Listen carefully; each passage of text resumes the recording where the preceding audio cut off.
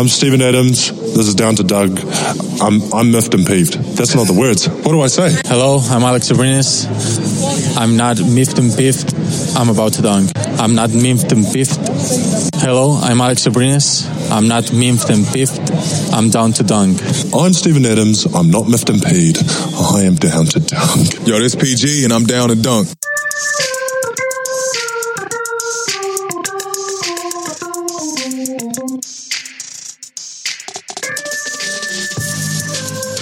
Welcome to Down to Dunk. I'm your host, Andrew Schlecht. We're part of CLNS Media, DailyThunder.com. We're featured on Dash Radio at 5 o'clock Central Time. Before we get into it, I need to tell you about our sponsor, The Athletic. You have not even heard of The Athletic. I'm not sure that you are listening to podcasts or even on Twitter, but they have great writers like Brett Dawson, Fred Katz, Donald Mayberry, who writes for Chicago, but comes up with some great stuff. You got Sam Vecini, who writes about the NBA draft. Just put out a big column today that's well worth your time. And let's say you just want to check out The Athletic. Well, this is the perfect time. You get 40% off when you go to theathletic.com/dunk. 40% off of some of the best content the internet can provide about NBA basketball. So go check that out. That URL again is theathletic.com/dunk. Today, I'm with nobody. McKelly Bear is so sick. We were going to record early this morning, and it didn't happen. McKelly texted me early that he was sick. I decided to catch some more sleep before I had real work meeting, and now I'm on lunch, and I'm going to give you guys some content. So we're going to dig through some stats. We're going to answer as many questions as possible, and then I'm going to get this content to you. So first of all, Thunder are back from the All-Star break, and Russell Westbrook is on fire. Some stats. He's shooting 44% from three since the All-Star break. Small sample size. He's taken a ton of threes. I think he's taken 24 total threes. He's made 11 of them, which is pretty impressive. And those 11 three-pointers are by far the most he's had in consecutive games this season. And 15 he has made in the past 3 games are 4 more than the total he knocked down in the 12 preceding games. That comes from ESPN.com. He's shooting a lot of threes, and he's making them, which is great. But I worry a little bit about the reliance on the three-point shot from Russell the past 3 games. At some point, he's going to miss a lot of them, and we've talked about this throughout the season. When Russell takes a lot and misses a lot, he has some self-correction within there. But we haven't reached that point yet. And so we go into Denver. The Thunder play in Denver Tuesday night, and I worry a little bit that he's going to be a little bit three-point happy in Denver because we know that he's had some big-time games up there at the Pepsi Center. So I'm interested to see what the volume of threes is from Russell Westbrook Tuesday night. That's a big, big game. To go into Denver and win would be huge for a lot of reasons. The Thunder are still alive for the 2nd seed. I know the Sacramento game hurt those chances, but it's still a possibility. And if you want that 2nd seed, you have to go into Denver and win. They got 2 more games against Denver, and they've got to win both of them if they want hope for the 2nd seed. So that's Russell. He's been great. Don't get me wrong. The guy has been unbelievable. Really, the past 3 games, he's been scoring the basketball efficiently. He played great against Utah the other night. He was a huge part of that victory.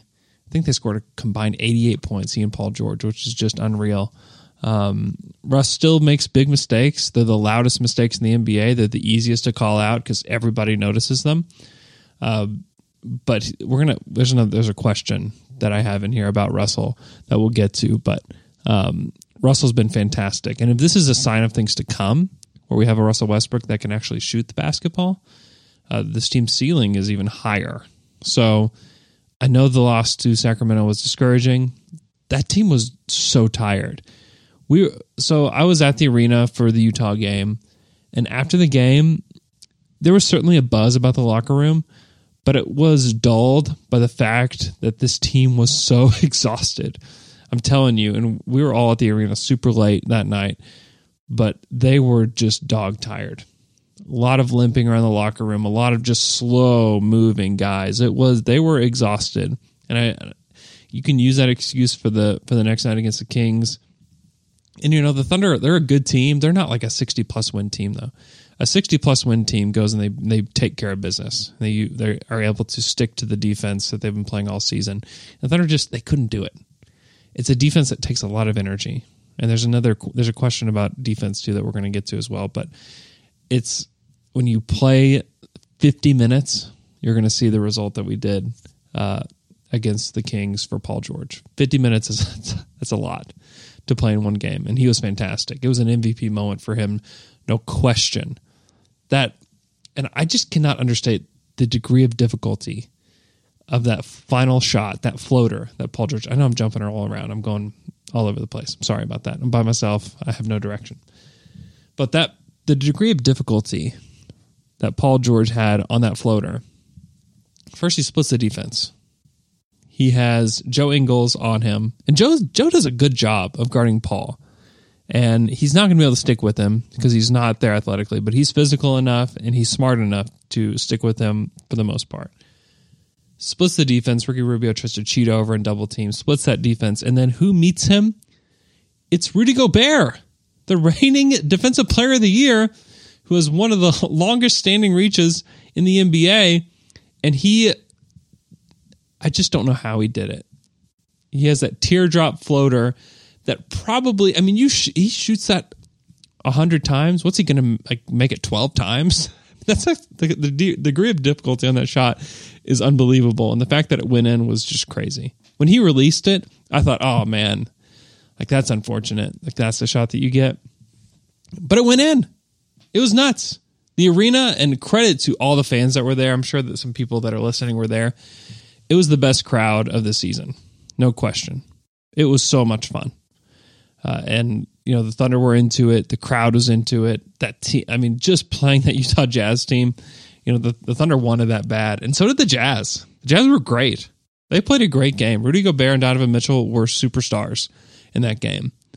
It was the most fun Thunder game of the season. The back and forth, the quality of basketball that was being played, the high level offense. It was just a fun basketball game. Let's take a look at some overall numbers for the Thunder. So in offensive rating, they sit at 12th in the league at a 110.5. They're right behind the Minnesota Timberwolves. They're at a 110.6 for 11th. They keep climbing. Their offense is getting better and better. And we take a look at the defense. They still sit at 3rd. They're still ahead of the Utah Jazz at a 105.6. Utah's at a 105.8. That's it. Those are interesting teams to look for down the rest of this season, because the Thunder's schedule remains tough for the most part, and the Jazz schedule is going to soften up. So I would not be shocked if the Thunder dropped down to 4, and maybe even a little bit more than that. They may end up at 5 for the season. That would not surprise me. But if they can still remain a top 5 defense and climb to the top 10 on offense, I think that's definitely a possibility for them. And if you're a team that's top 10 in both offense and defense, you have a chance to do something. And I think the Thunder are one of those teams. They're 6th in net rating at a 4.9, behind the Indiana Pacers, who are still at a 5.4. That team just continues to play well, and they play hard. They're just an interesting team that, they're 40-20 right now. They have less losses than the Thunder do, which is just credit to the coaching staff, credit to those players. Without Vic, I thought they were going to fall apart, but they're still firmly in that East playoff race near the top of the East, which is super impressive. Let's take a look at some on-off numbers. This is coming from cleaningtheglass.com. If you're looking for the number, and this has been floated out there before, the number for the MVP race for Paul George, it's this one. You look at the on-off numbers, Paul George, a plus 21.3. That's an insane number.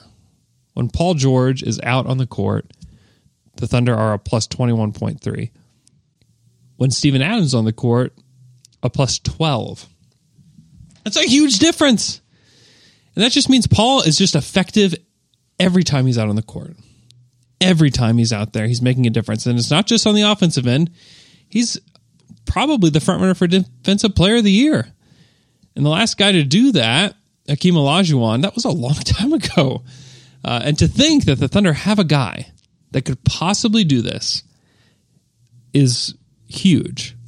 After losing James Harden to a trade that wasn't great, after losing Kevin Durant for nothing, the Thunder somehow get another guy that has a chance to be Defensive Player of the Year and the MVP. And Paul, he has a chance to do it. After that Utah game, he has a chance to do it. I know some people are going to dog him for how he played. He did not play well against the Kings. I mean, the year Russell won the MVP, he had, remember that game in Phoenix? Where he's trying to get the triple-double record? It was atrocious. Do people think about that when they're voting for the MVP? Maybe, but did he still win it? Yep. So, one game is not going to kill that. But that Utah game, mark it down as a game that people are going to look at when they try to sit down to vote for the MVP this year. And Paul George, he's going to be firmly in that conversation. I'm super interested. I feel, and Taylor texted me this the other day, he feels like Zach Lowe's been setting the table to pick Paul George for the MVP. I'm interested to see where Zach Lowe lands on that. And Zach Lowe didn't vote for Russell, so it doesn't mean that he's the end-all, be-all, but I think people really respect him. I know for a fact people really respect him in the business, so I'm interested to see kind of where he lands on that. So back to Steven Adams, he's a plus 12. That's second best. The third best, we're not even to Russell yet. It's Jeremy Grant, 10.7. Then we go to Russell at a plus 6.3. Ferguson down to a plus 3.3. And then my man, Deonte Burton, is a plus 3. Those are our positives for on-off, and that's it. Paul George, Adams, Grant, Westbrook, Ferguson, Burton. That's it. And this is only in 185 minutes, so the sample size is super low. So we're really talking about the starting lineup is positive, which is something to watch for. And people watch these past two games, and you see Donovan Mitchell go off, and you see Buddy Hield go off. That's why Andre Robertson is not expendable, because we see when Ferguson gets in foul trouble, what happens. We had Nader out there guarding him. He's not expendable. They need Andre Robertson. Make no mistake about that. Next on the list in plus minus, a negative 2.6 for Dennis Schroeder. And then shout out to Alex Abrinas, negative 4.6. Ray Felton, minus 5.6. Guys that don't play are not really a part. And Ray did play a little bit the other night against the Kings. I still don't think that he's a part of the playoff rotation. Then you get to Nerlens Noel, a minus 12.7. Hamidou Diallo, a minus 11.8. Patrick Patterson, minus 14.6. Abdul Nader, a minus 18.5. That's why they need Markieff Morris. He's played 30. He's got 37 minutes here, according to Cleaning the Glass.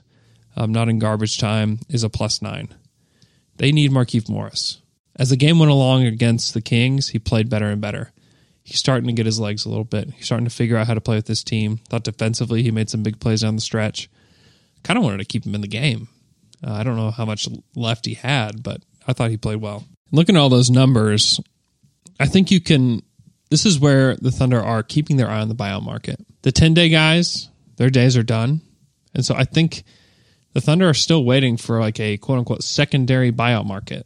Will that happen? I don't know. I think you look at a team like the Clippers, who got just destroyed last night by Denver. That's a team that I look at and think, is there a guy, one or two of those guys, that maybe wants to be bought out? You look at the Grizzlies, another team that maybe has a buyout candidate or two on their team. I think the Thunder would like to get one more guy. I think they need one more wing. And if they don't think Andre can come back, it's getting pretty dicey at this point with Dre, having not really heard anything.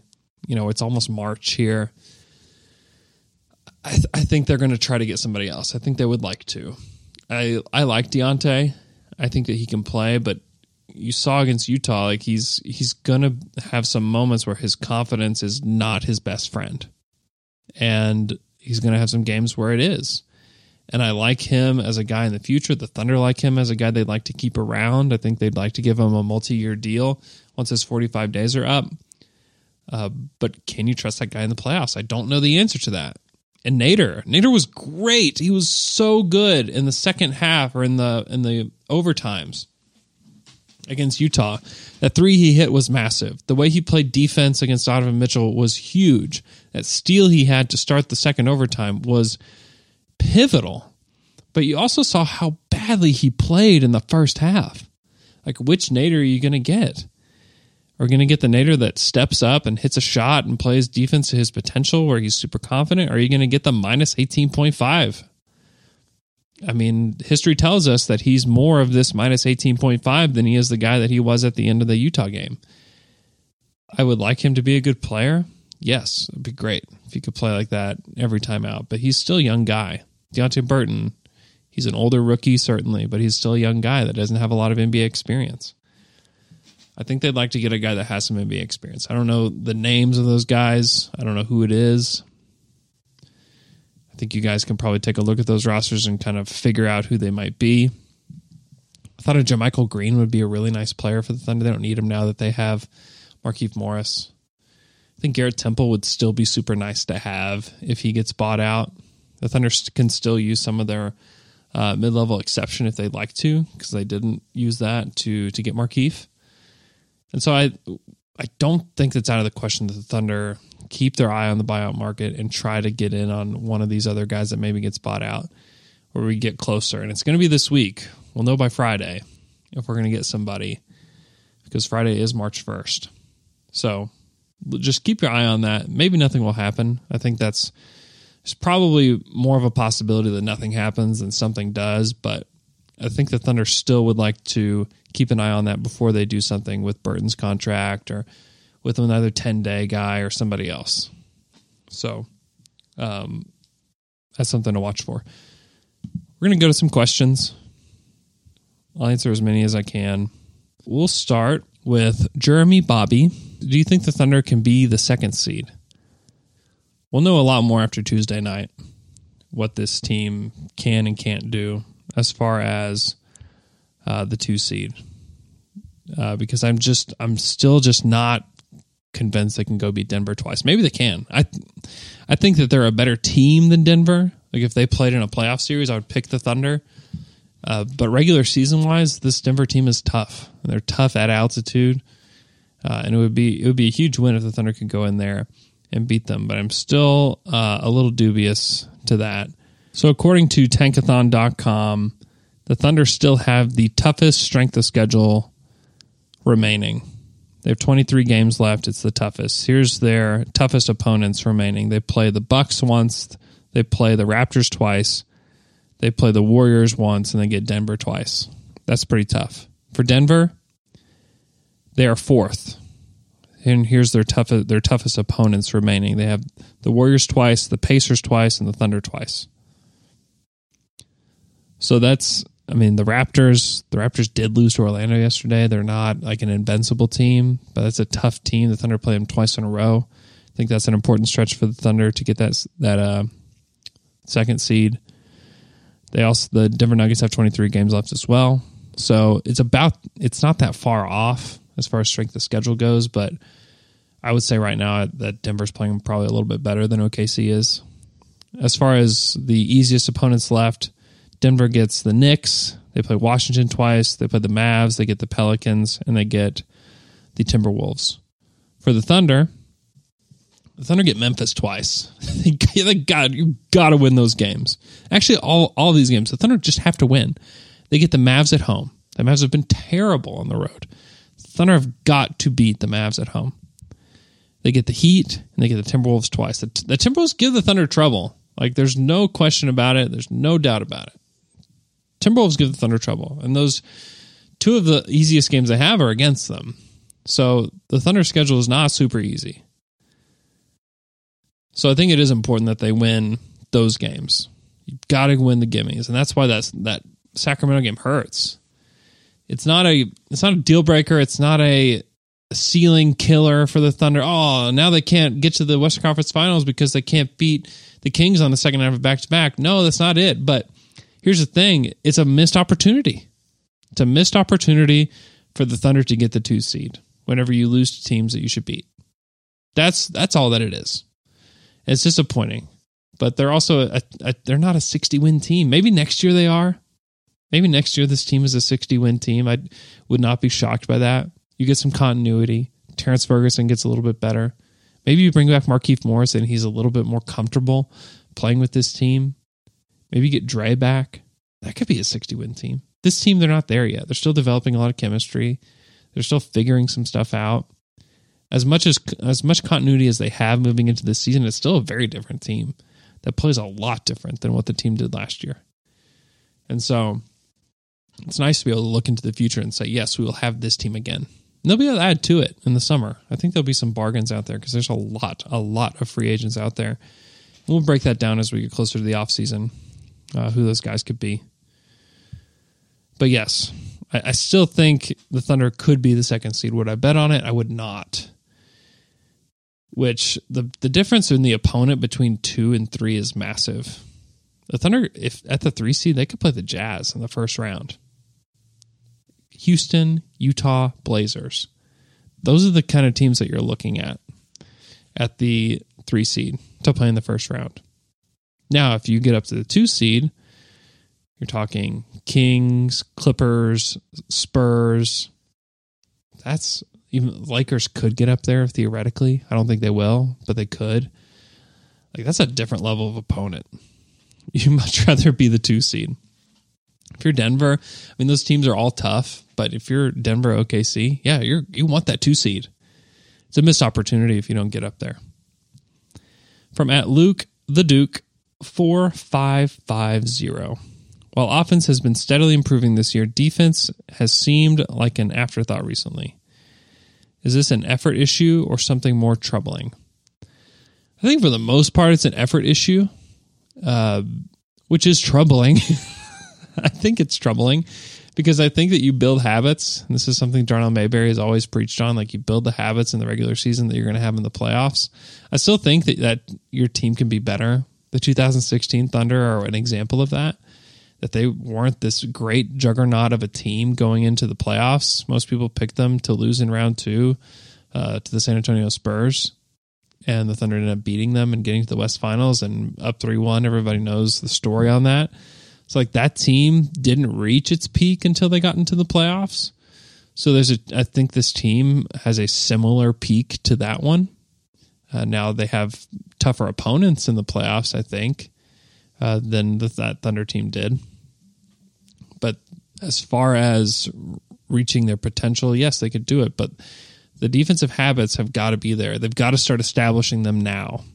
They have tough opponents moving forward. They play Denver. They come back and play Philly at home. You've got to start reestablishing your defensive identity.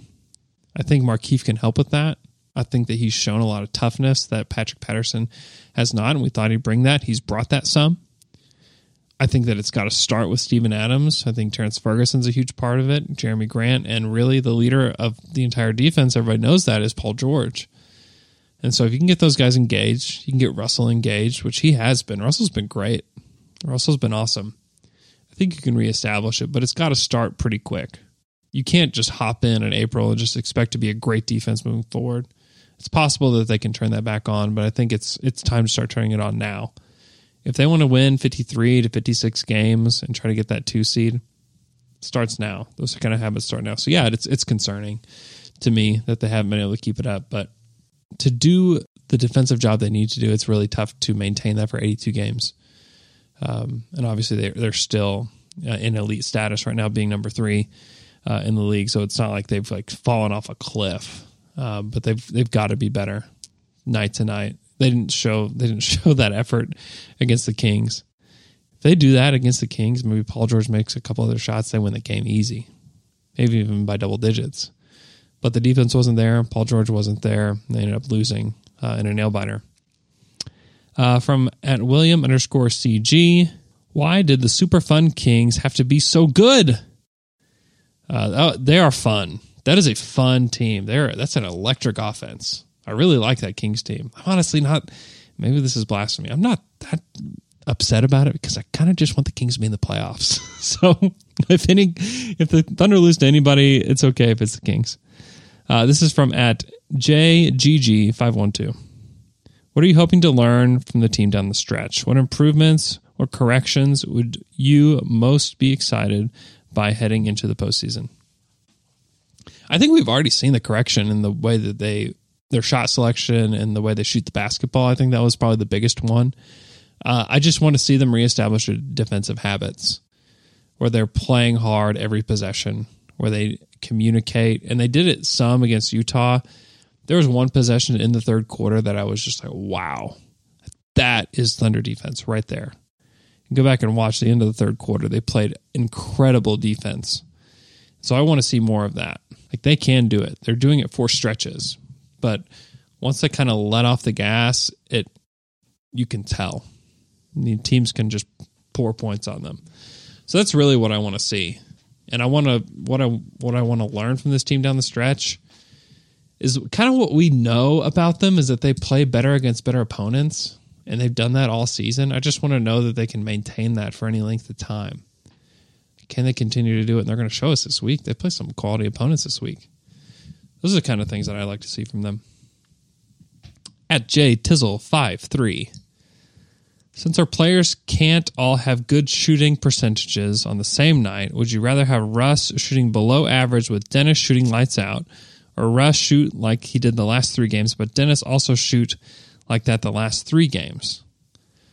I mean, I think that you'd rather have your best player, one of your better players, shooting well because they're playing more minutes.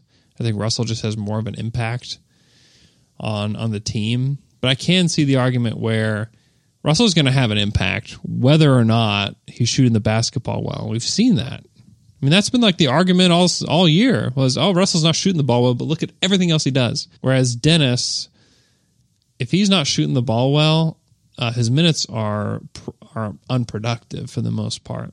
So I think I just flip-flop myself on that one. I think I'd rather have Dennis shooting the ball well than Russell, because Russell's always going to make an impact. And if Dennis can come in and score 20 points, on 12 shots, like that is super helpful. The bench has not been great lately. That's why they've struggled. The bench was not good against Utah. The bench was not great against Sacramento. They need Schroeder to be a little bit better than what he's been. So I think I picked Schroeder just because we know Russell's going to always make an impact. But truth be told, I think that you can have both at some point. From @Fluky. Between Noel and Morris, who is more likely to be in OKC next season? And who would you rather have if you could choose? That's a great question. I don't know that we've seen enough of Markieff Morris to really know. We can kind of use what we've known about him in the past when he's played for Washington and for Phoenix. I think that I'd probably rather have Noel, just because you kind of know what you're getting from him on a night-to-night basis, and he's had some great games for this team, and he fits the Thunder identity probably a little bit better than Markieff does. But I think that probably Markieff is more likely to come back. He's older. He's a guy that really wants to win. He chose to come here. So did Nerlens, but Nerlens is a little bit different. Nerlens is trying to, up his value. Nerlens hadn't gotten paid yet. Markieff's been paid. Markieff wants to win. And so maybe Markieff takes a mini mid-level, about $5 million for the next year, maybe next 2 years, $10.5 million. I think that's a possibility. I don't know what Noel's value is. I wish I could say that a team out there, you look at the Knicks, like maybe the Knicks would want to take a chance on him and pay him, $8 to $10 million a year for the next 3 years. I think that's a possibility.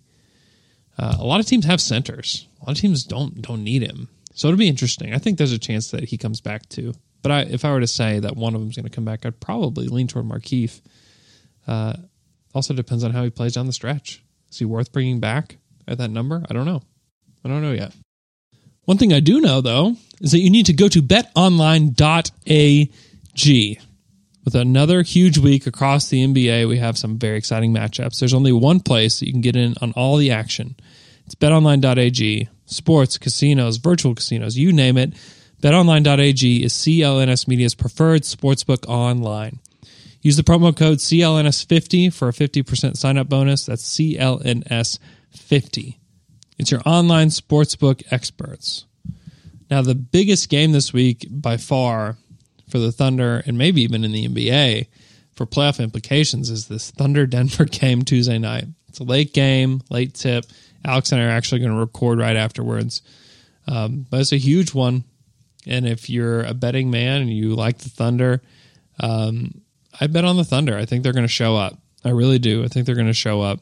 And you can use that 50% sign-up bonus using the code CLNS50 for your first deposit to bet on the Thunder playing in Denver. So go to betonline.ag. You can go to the URL clnsmedia.com/win and use our promo code CLNS50 for the 50% cashback bonus. betonline.ag is your online sportsbook expert. Okay. Back into some questions. Let's see if we can fire through some of these. This is from at Cody McChicken. Why do people insist that Russ getting 40 points a game, even on good efficiency, hurts the Thunder's chances of winning? He was the only reason that we were close in the past 3 games, in my opinion. So the only reason, I mean, he's definitely not the only reason they were against Utah, but against Sacramento, yeah, for sure. He was awesome. He was the only guy that didn't look affected by the amount of minutes they played against the Utah Jazz. He was great against Sacramento, and he was great against the Pelicans. He was awesome. And he might be the only superstar in the league that people would argue that scoring 40 points on good efficiency hurts the team. I mean, come on, like, give me a break. If Paul George just shoots his average numbers, the Thunder will just kill the Kings. So you can't drag Russell in and say, oh, the Thunder are only 1-2 in their last 3 games, and look at the amount of points that Russell scored. That just shows me that you're just looking at some numbers. You're not watching the game. Give me a break. That's stupid. From at @the_Sternlick, do you expect the Thunder come playoff time to make an effort to prevent mismatches on switches?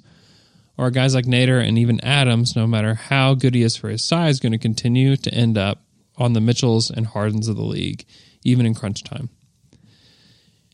I think they're going to end up being on the Mitchells and Hardens of crunch time. I don't think that Nader is going to be a part of that unless there's just extreme foul trouble. I think the Thunder need another guy. I think they're still hopeful that Dre can come back. I have extreme doubts about that. I think that's why they like to get one more guy, because those guys are going to get Ferguson in foul trouble. And Ferguson, the next step that he's got to make is to clean that kind of stuff up. And I think he will at some point, probably not this season. But I think that he's got to get better. And I think the Thunder would like to get somebody else for the reasons that you're saying here, Austin. I think that they're going to stick to their same defense. I mean, they did it to Melo. The Thunder didn't change that in the playoffs last year. Melo was targeted over and over and over again. If you want to know why Donovan Mitchell looked like a superstar, it's spelled M-E-L-O. So I would be shocked if they went away from that. Give credit to Nader too. He played well. I just don't know how replicable that is over the course of a 7-game series. At Thunder Trevor, I've heard this take a bunch. Russ getting his shooting back will get in the way of Paul George in his game. What are your thoughts? I think that's a dumb take. I think that Russell shot the ball well against Utah, and he still allowed Paul George to take over. Did Russ take some dumb shots right before he fouled out in the first overtime? Certainly.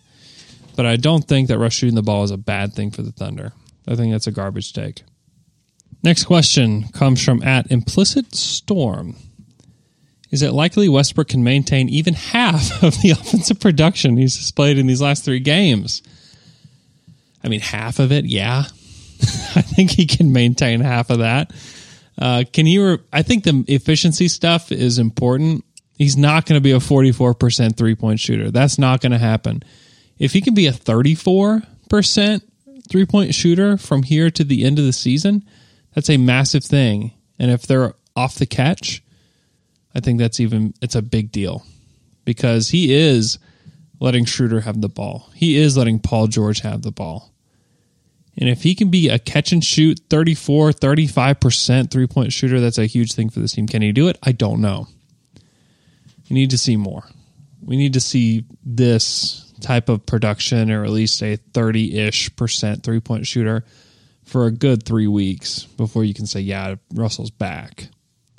This could be a blip in the radar. I mean, it really could be a blip. True or false, Markieff Morris has done more in one game than Patterson has done since signing with the Thunder. From @the405 Brody.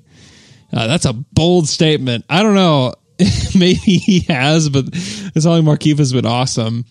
No, I mean, Patterson's had some good games. He shot the ball well last year. As far as like impact goes, like it's hard for it's hard to like see a game where Patterson's just like, wow, he's so impactful. You know, if he shoots the ball well, great. If he doesn't, he's not going to have a good game. Maybe from that standpoint where Markieff can do a little bit more on the court as a rebounder, as a defender, as a guy that brings toughness and edge.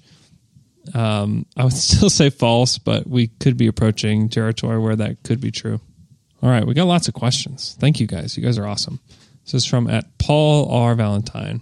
What personal accomplishments of yours is most comparable to winning a double overtime game with a floater over Rudy Gobert? Oh my. Personal accomplishment. Maybe just asking Kyle Singer to justify himself is probably similar to that shot. From @O_God. What do you guys think the Thunder should fill out the last two roster spots with? I would like them to fill out the last two roster spots with the following. 1, Deonte Burton on a 3-year contract. 2, a veteran that can play. I think Garrett Temple's a guy that would fit that mold. I think Wilson Chandler's a guy that fits that mold. Do either of them get bought out? I have no idea. Would it be nice to have one of those guys? Absolutely. From @AEC1600, if you were Billy, would you rather play Burton or Nader? I mean, I think everybody knows where I stand on that, right? It's got to be Deonte. That's my guy. I want to get him more experience. Billy made the right call the other night, no question. And we asked him about it post-game. If you didn't hear it, I suppose, like, what's going through your head trying to make that choice between Burton and Nader at the end of the game where you have Russ fouled out, you have Ferguson fouled out, you just have limited options on the wing, and he goes to Nader. My first thought, obviously, if you follow me, is, oh no, you've got Abdul Nader out there playing overtime against the Utah Jazz, and he turns out to be a hero. I would have gone with Burton, even though he played a little erratically. I think that he's a guy that has a ton of confidence, and you need a guy that's confident. And you know what? Give credit to Abdul Nader. He came out, took that shot. His teammates trusted him. That was big time. I would have gone with Burton, though. Constantly wrong.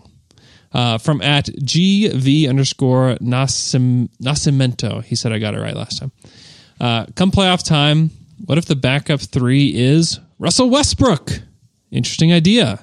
He's proved to be capable of defending bigger guys, Harkless and Aminu, Bertans, to name a few. You'll want to give Ferg and Dennis some extended run. You don't play Nader at all or tweak JG's minutes. Thoughts? I think it's an interesting idea. Play Russell up a little bit. You still need one more guy, though. That's the thing. And maybe if you do that, maybe you trust Felton? Maybe. I know Jay probably wouldn't trust Felton. But do you trust Felton over a guy like Nader? Maybe. Do you trust Felton over a guy like Burton? Maybe. I think it's an interesting idea because Russell can defend those bigger guys. He can. He's done well. This is from @_God. How do you think Russell and PG would have been together if they never suffered those injuries? Better. Even better. Certainly. They're pretty darn good right now, though. From @P_H_F3. Is Russell finding his rhythm? And when is the 3-point attempted regression coming for Russ? I've said this earlier. I'm afraid it's coming Tuesday night. I'm afraid of it. I think it's possible. I think that he feels like he's in a rhythm, and he's a streaky 3-point shooter. That's just going to be the case. I'm hoping it's not against Denver, but if he should, he can't continue to take 12 threes a game and it end up being a good thing for the Thunder. It's been a great thing the past 2 games. There's no doubt about it. But I don't think that's a thing that can continue. He can't keep taking 12 a game. But I do think he's finding a rhythm. I'm hopeful that he's finding a rhythm. I need to see more, though. @MikeInTheHut. Given how tough the Thunder schedule is, how low do you think they could fall in the standings? Who would be their playoff opponent in the first round? So let's take a look at the standings real quick for the Oklahoma City Thunder. We've already addressed that they have the toughest strength of schedule left. Denver also has a tough schedule. How far could they fall? I honestly would be shocked if they fell to the 4-5 matchup. I think it's possible, certainly. But 2 games is still a lot with their remaining schedule. But it's certainly possible that they fall to 4-5, which is not the ideal. Like you don't want Golden State in round 2. You really don't. And they're not going to catch Golden State. Denver, I guess they could theoretically catch Golden State. They're only 1 game back. But I don't think that Denver will catch them. So you really don't want the 4-5 matchup. I think you did want it last year because you wanted to avoid Golden State in the second round. You get Houston in the second round in the 4-5 matchup. But I think you want to avoid it this season. So you want to keep the 3. But still, the 3 and 4, the quality opponent's going to be about the same. I don't think they fall further than 4. They got Houston, that's 4 games back of them at the 5th seed. I think the furthest they fall is 4. And it's certainly a possibility. The Blazers closed the season really well last year, and that could happen again this year. So I wouldn't say that's out of the question, but I still would say the most likely thing is that they maintain the 3 seed. The Blazers point differential is a plus 3.4. The Thunder at a 5.0. That's pretty good. 5 is pretty good.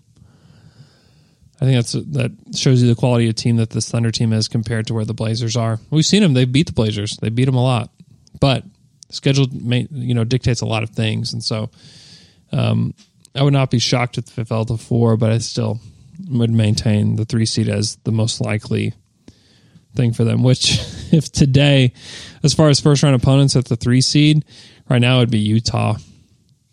That's not great. It's going to be Utah, Houston, or Portland. I addressed this earlier. That's tough. For the 2 seed, Denver would get San Antonio. San Antonio's 4-6 in their last 10. It'd be a fine team to play in the first round. It could be the Clippers. Probably not the Clippers at 7.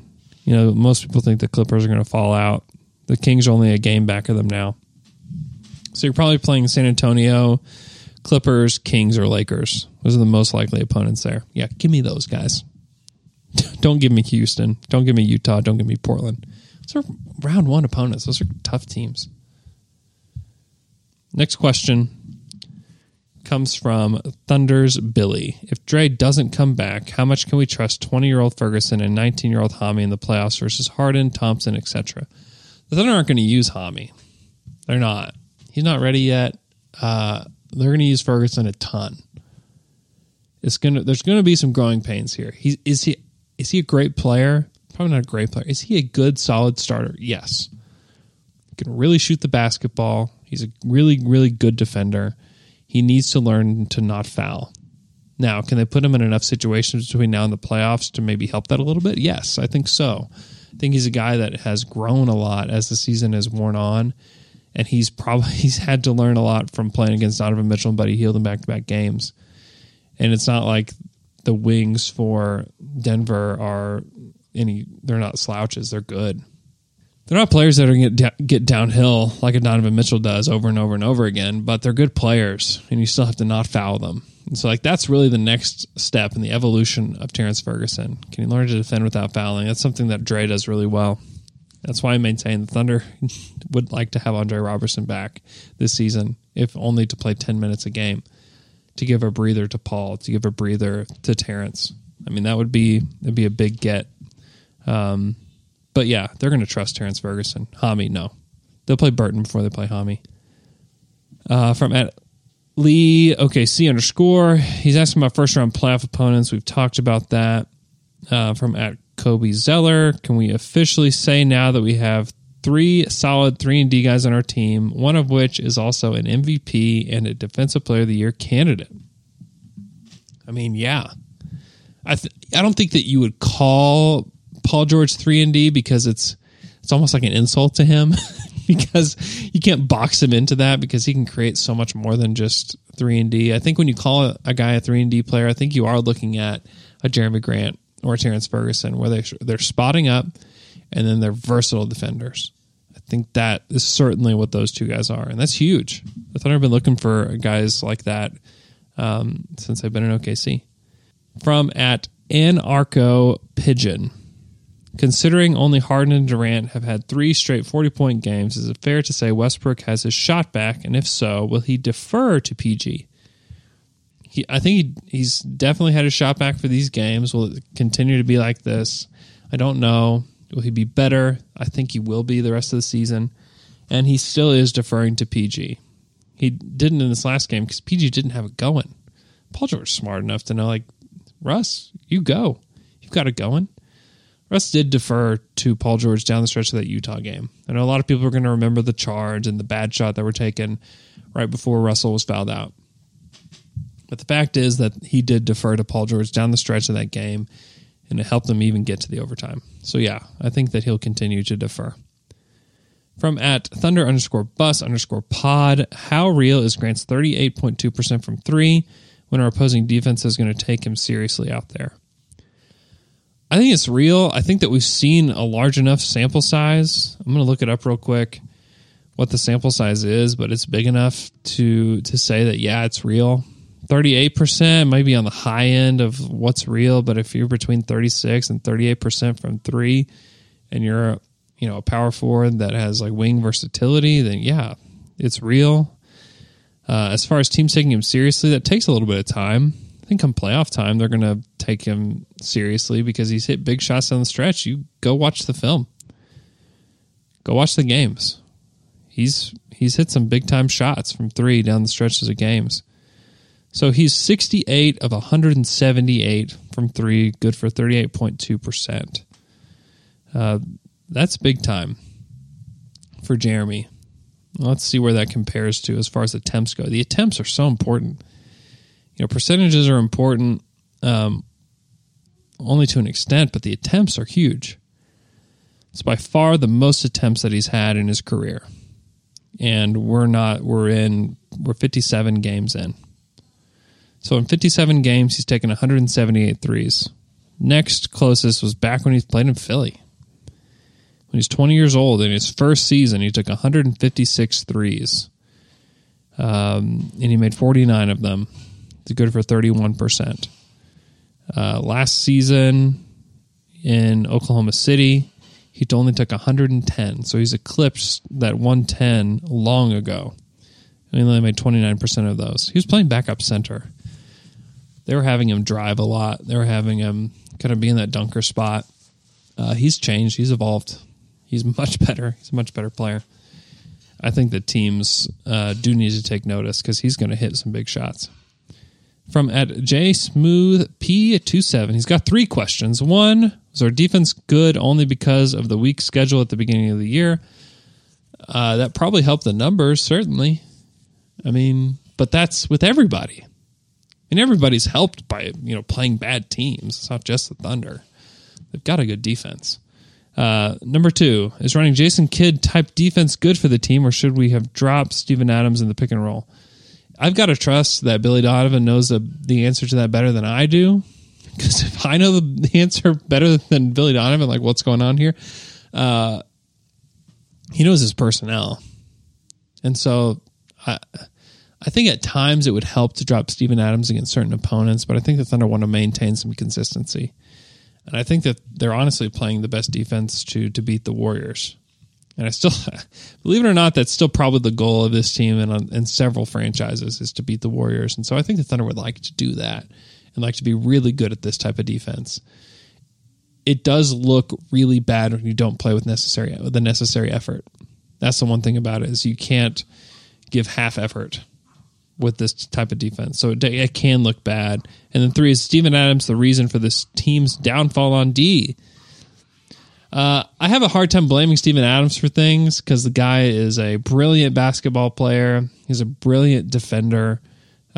He's had some rough stretches recently. Sure. Is he the reason? No. I mean, there's a lot of reasons for it and a lot of different players to blame. Is he part of it? Probably. He's not the whole reason for it. He ends up looking bad a lot of times because the communication is bad on the perimeter.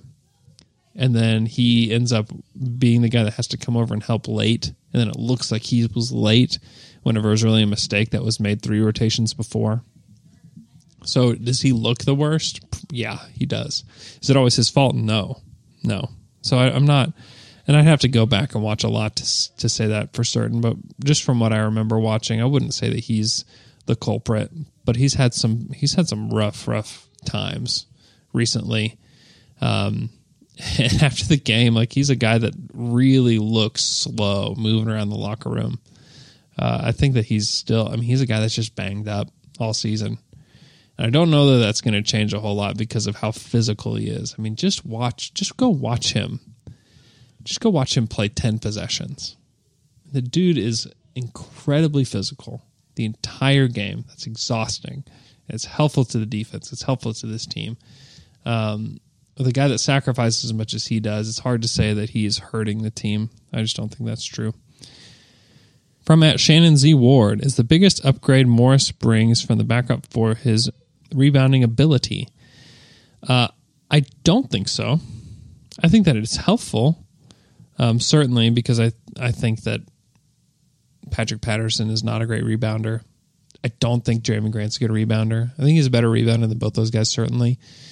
But the scoring in multiple ways is probably the bigger upgrade. Because we all know Patterson, he struggles to score around the basket.